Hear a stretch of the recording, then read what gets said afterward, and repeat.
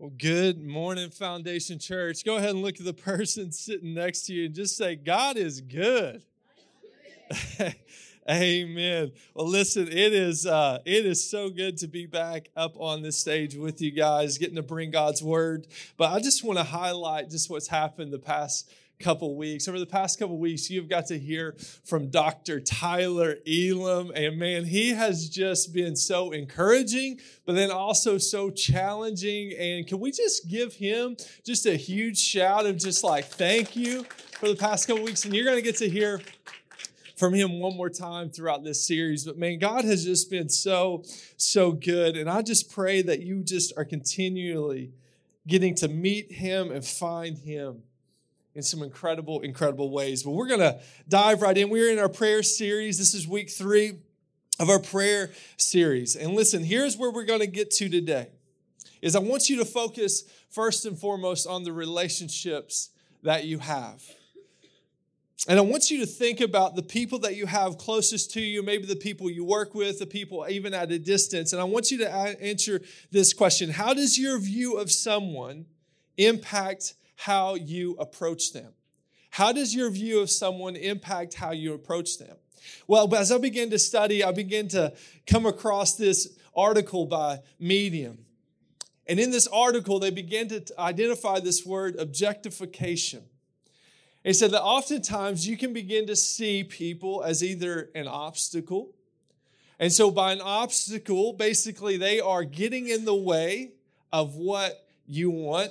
You can fill in the blank with any type of person. We've all been there. We've all had that type of person in our life. Or maybe there's the other one where you just see them as simply a vehicle.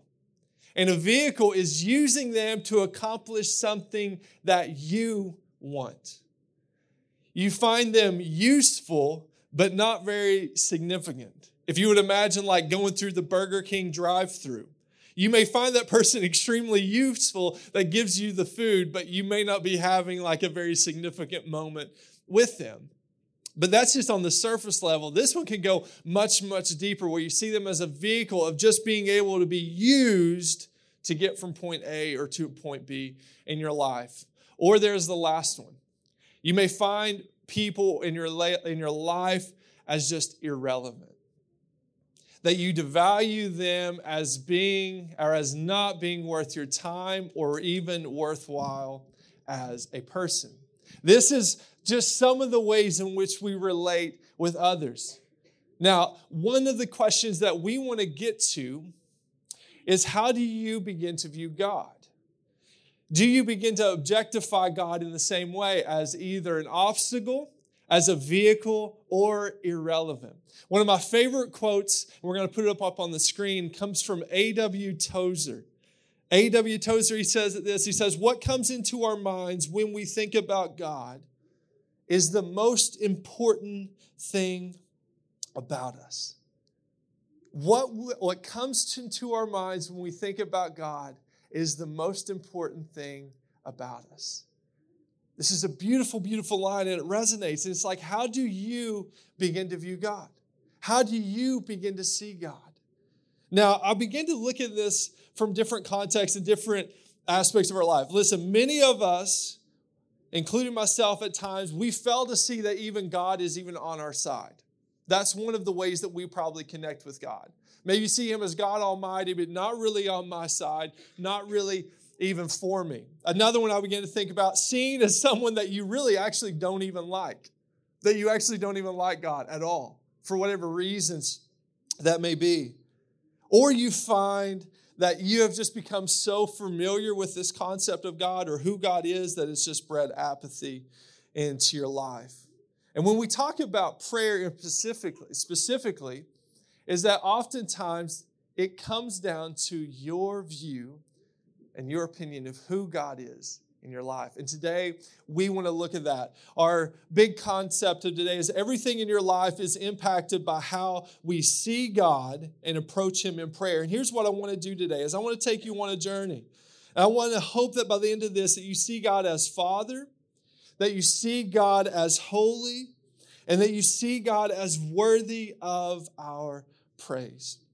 If you have your Bibles with you, go to Matthew chapter 6. If you have your phones, pull those out as well. Come on, stick with me here. We're going to be in Matthew chapter 6. We're going to be looking at the context of the Lord's Prayer. It's a beautiful passage that we have already looked at once before. We're going to look at it once more again today, beginning here in verse 5. It says, "And when you pray, you must not be like the hypocrites. For they love to stand and pray in the synagogues, at the street corners, that they may be seen by others.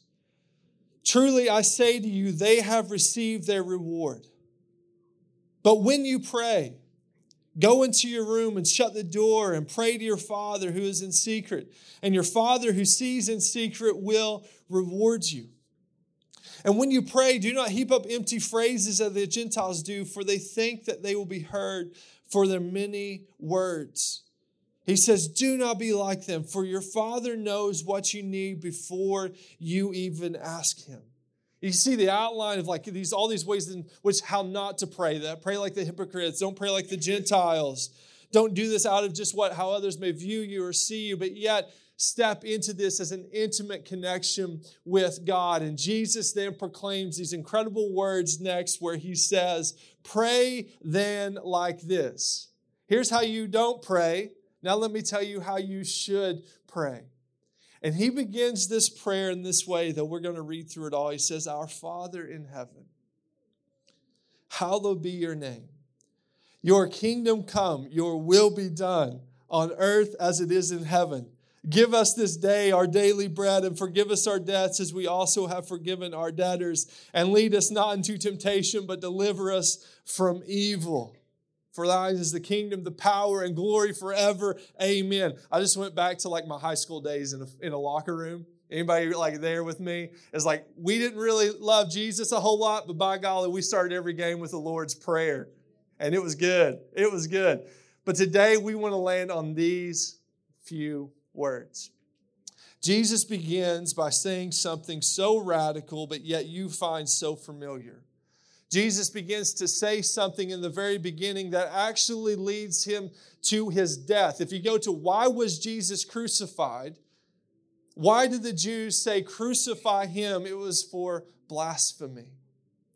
And it comes to this one statement whenever He begins to proclaim our Father.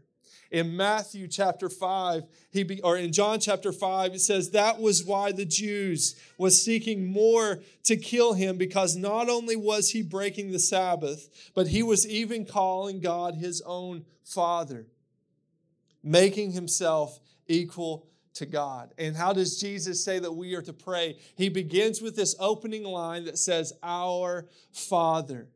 Our Father. Now, I want to just step into this just for a moment. This was not normal.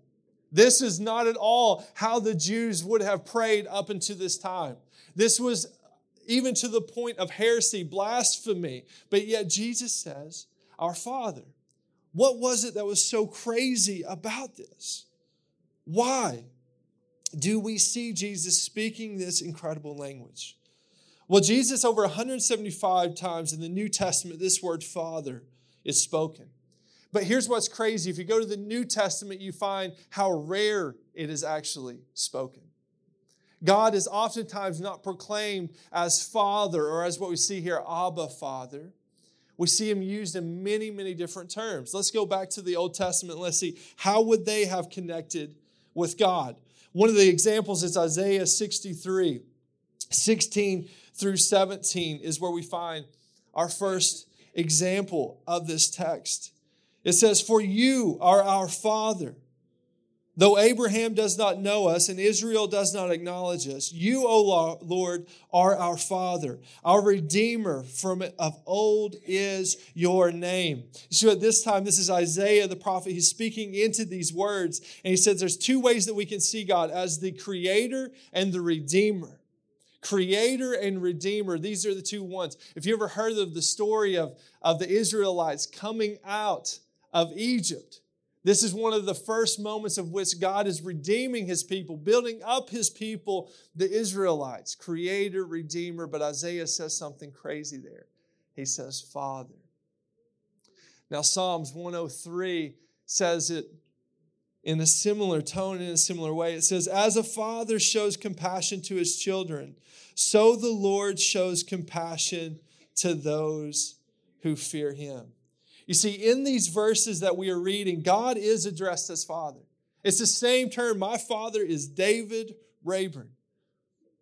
And you, every single one of us in this room, have some sense of a father. This would have been the same language that they would have used, both New Testament and Old Testament. But what was so peculiar about the Old Testament is that when Jewish leaders heard the familiar way Jesus referred to God as Father, this was once again nothing short of scandalous.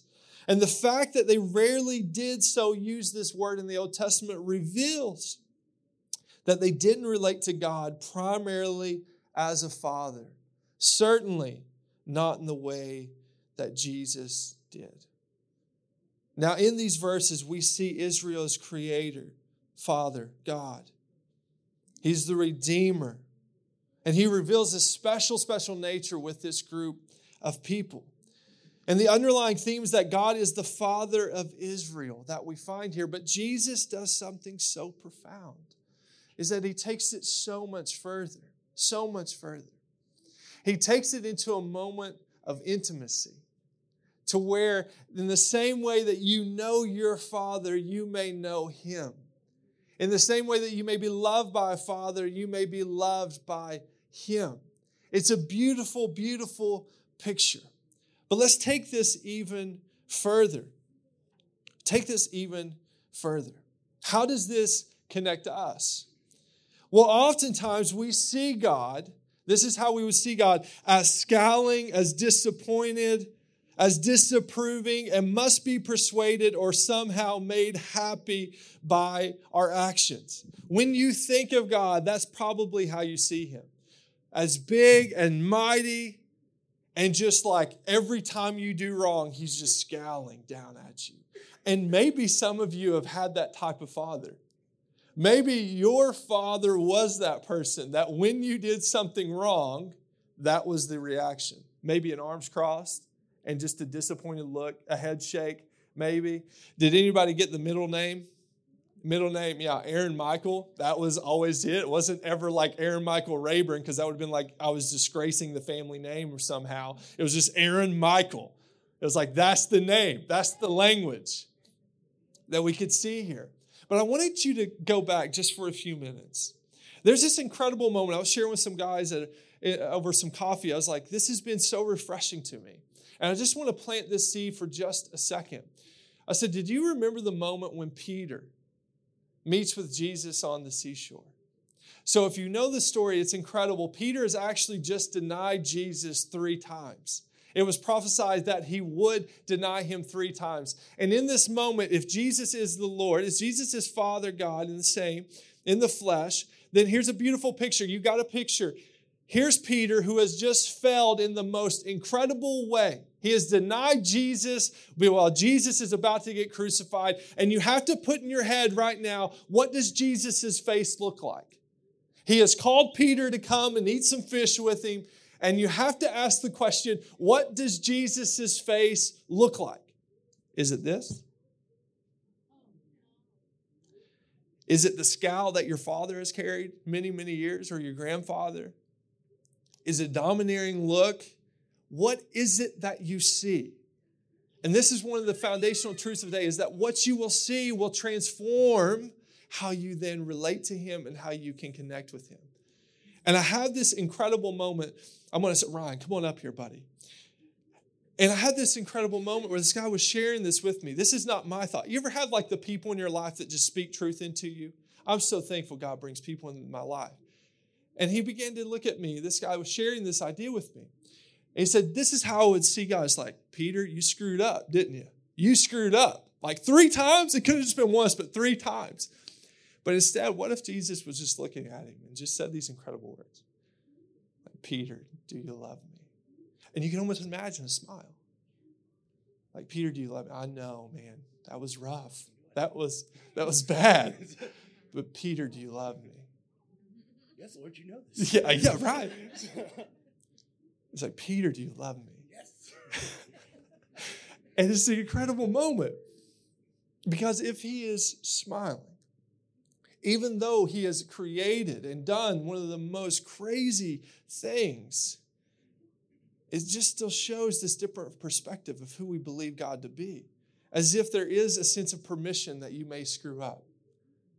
As if there is God's grace that still overflows even the most, and every single one of us, the most egregious of sinners.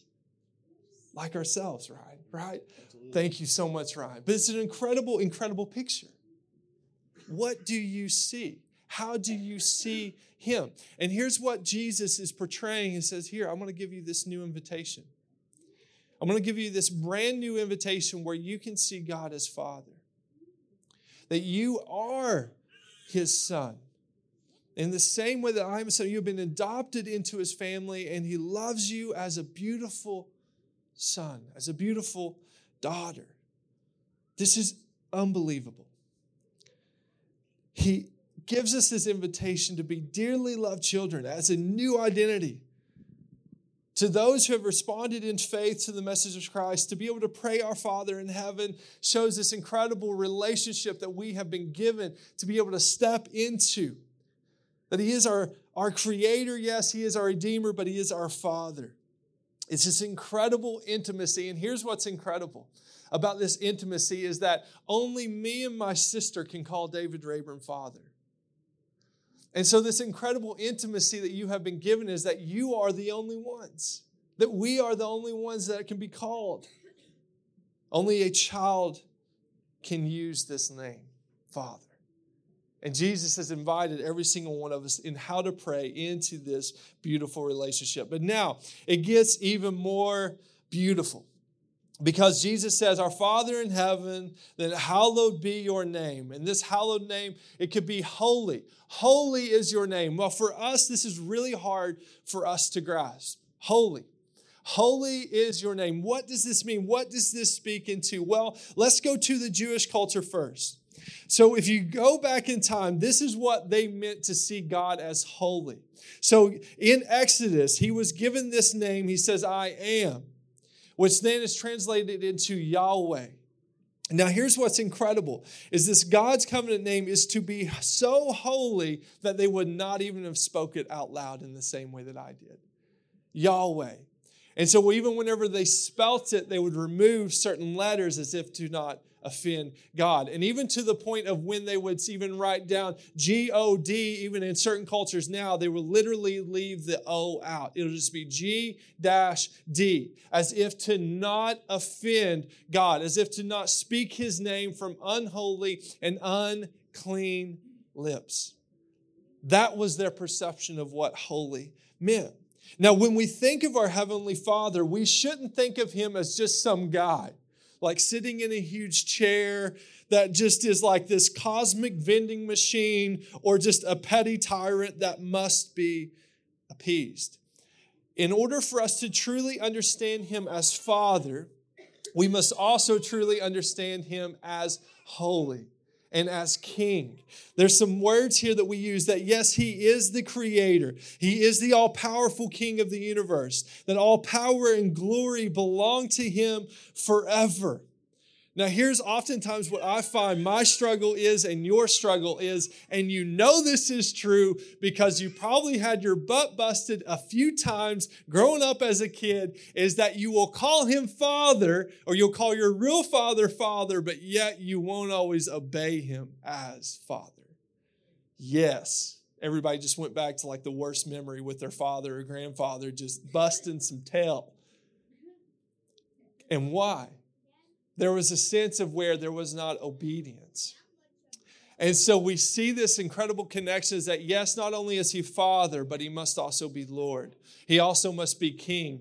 He also must be the holy of which we are trying our very best to just be obedient to. And so we see this incredible intimacy with this name, but then we see this incredible holiness of God's name.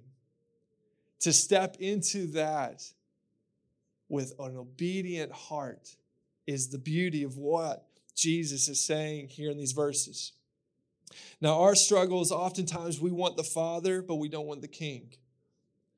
That oftentimes we want to have daddy, but yet we don't want to have Lord.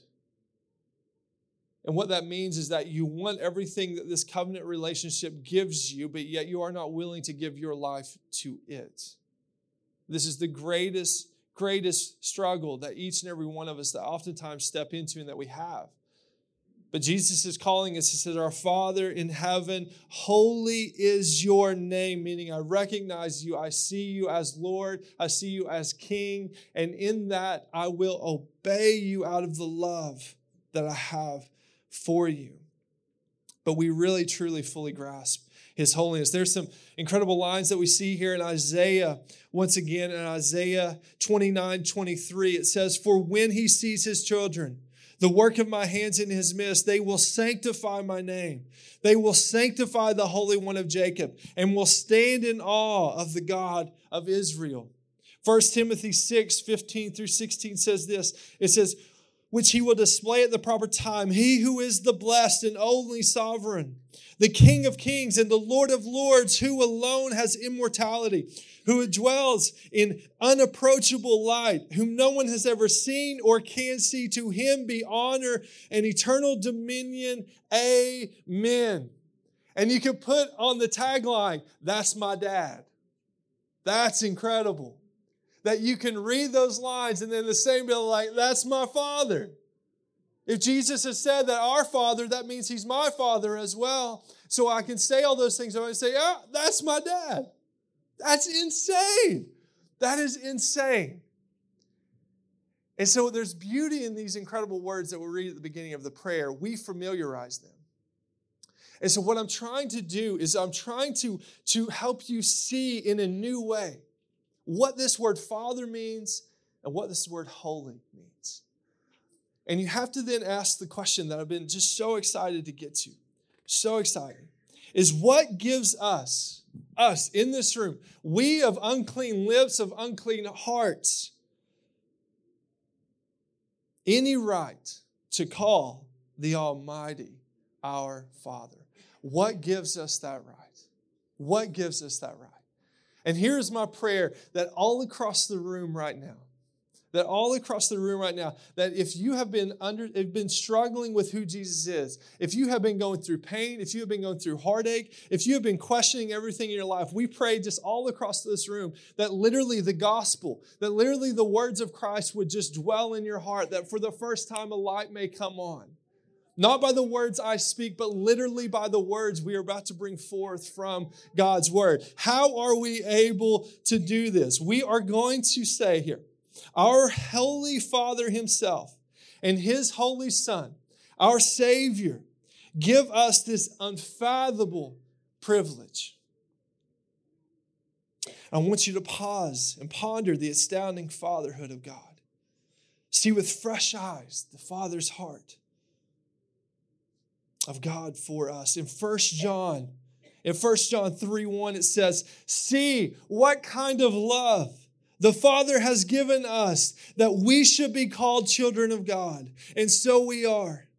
The reason why the world does not know us is that they did not know Him. And what kind of love has this Father given us? Well, in 1 John 4:9-10, he says it in this incredible, incredible way. It says, in this, the love of God was made manifest among us, that God sent His only Son into the world so that we might live through Him. In this is love, not that we loved God, but that He loved us and sent His Son to be the propitiation for our sins. We can continue on in John 3:16. For God so loved the world that He gave His only Son, that whoever believes in Him should not perish, but have eternal life.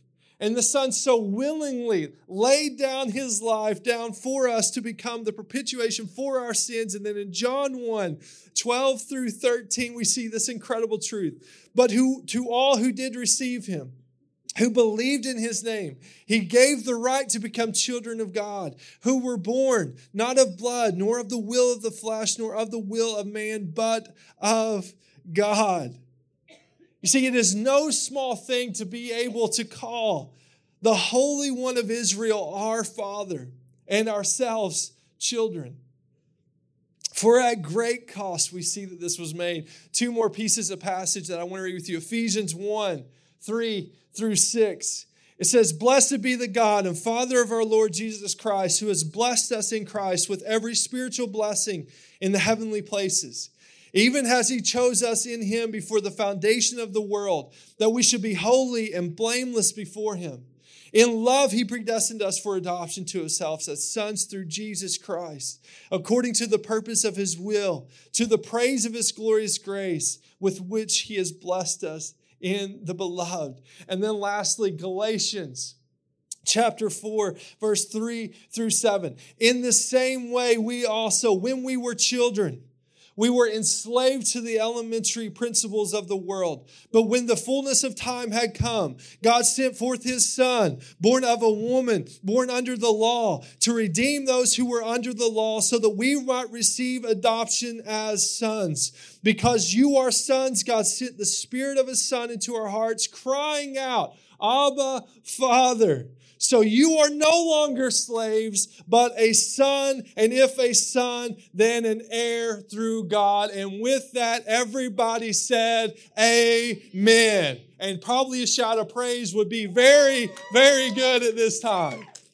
It is through this that you can come into the Lord's Prayer and say these most profound words, "Our Father."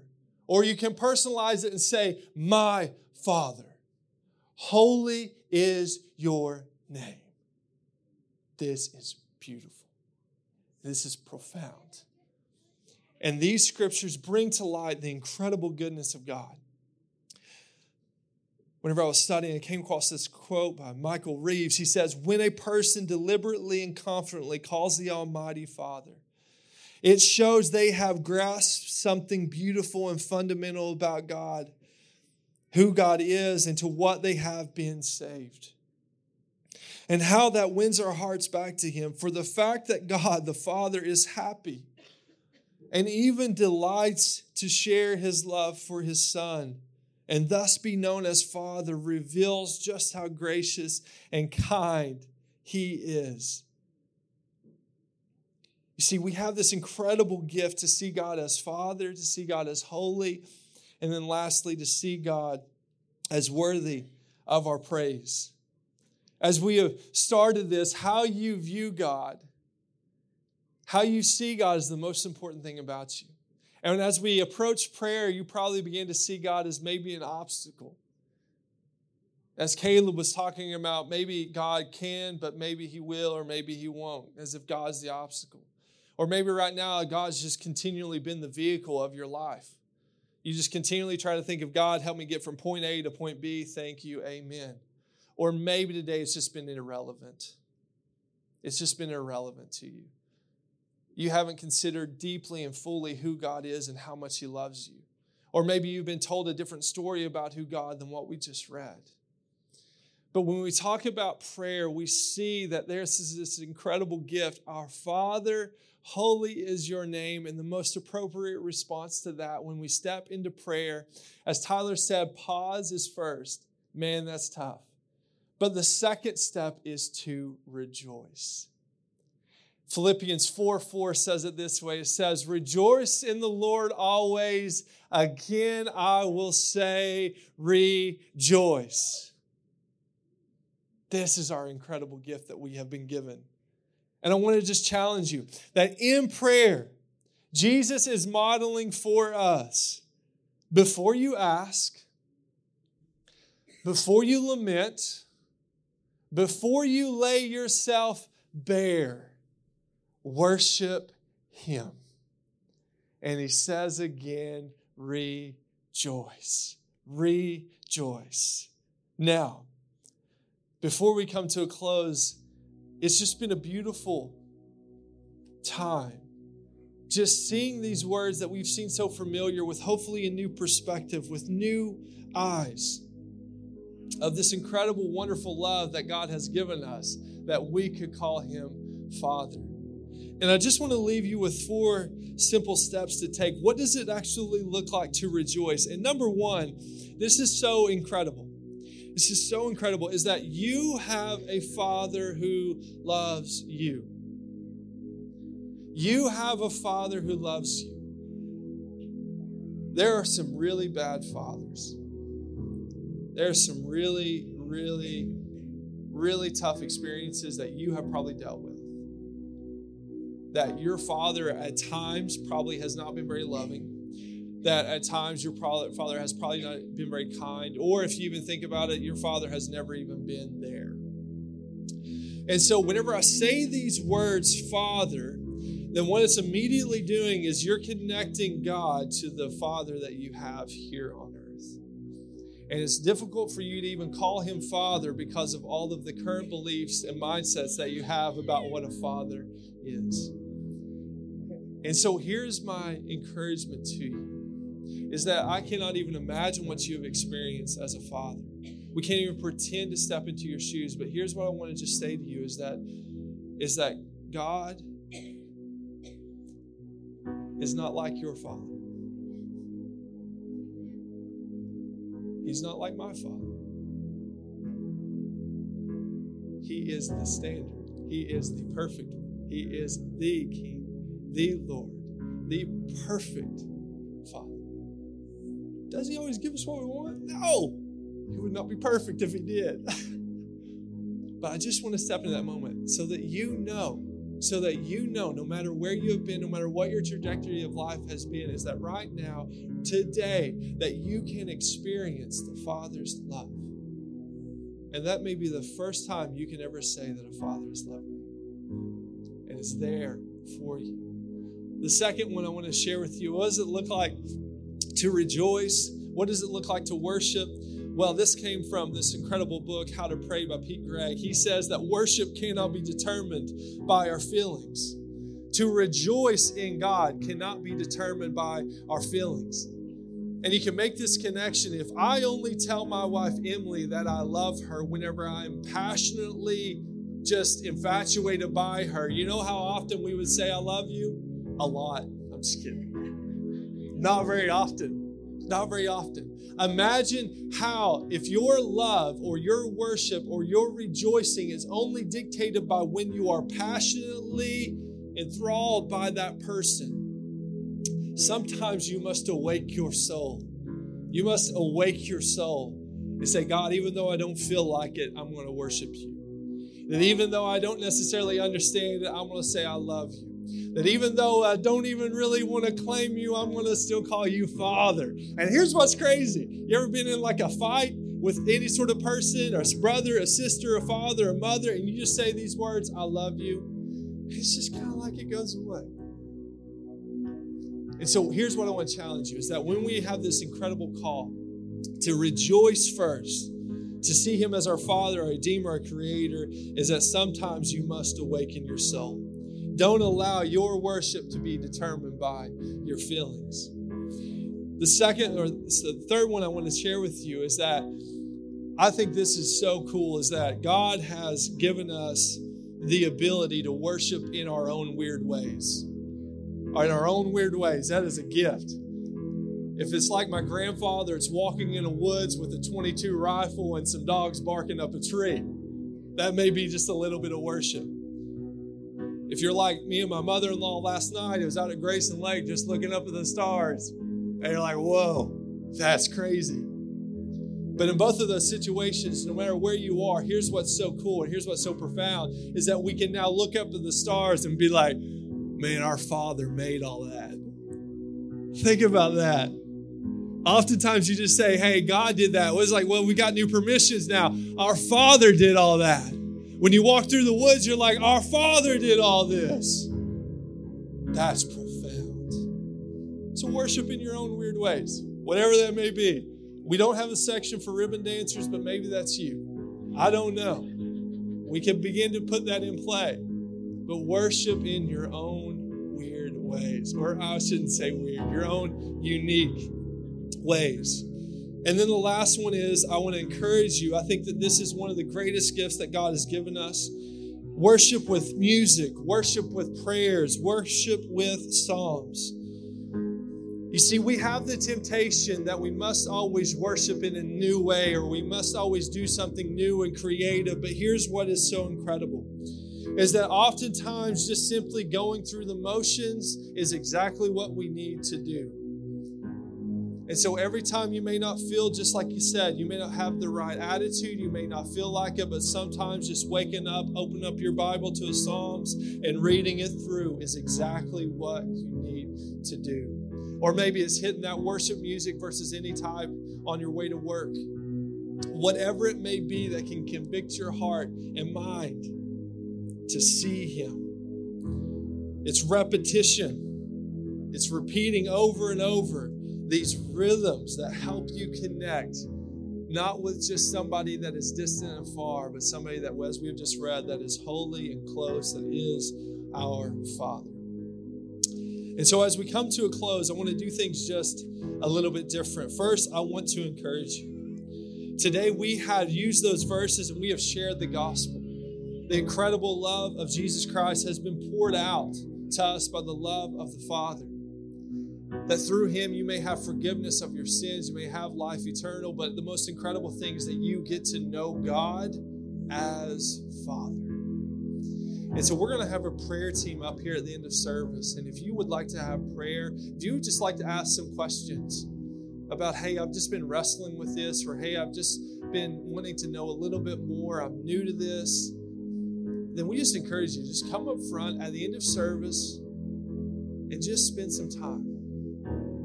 We believe God's going to do something special in your life. But today I just want to share with you an example of what this can look like.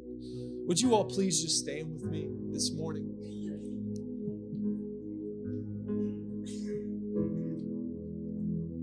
We're going to sing the psalm. We are not going to sing. I'm not going to sing, Tyler. I thought I would. No, Lord. I'm going to just say this, okay? I'm not singing.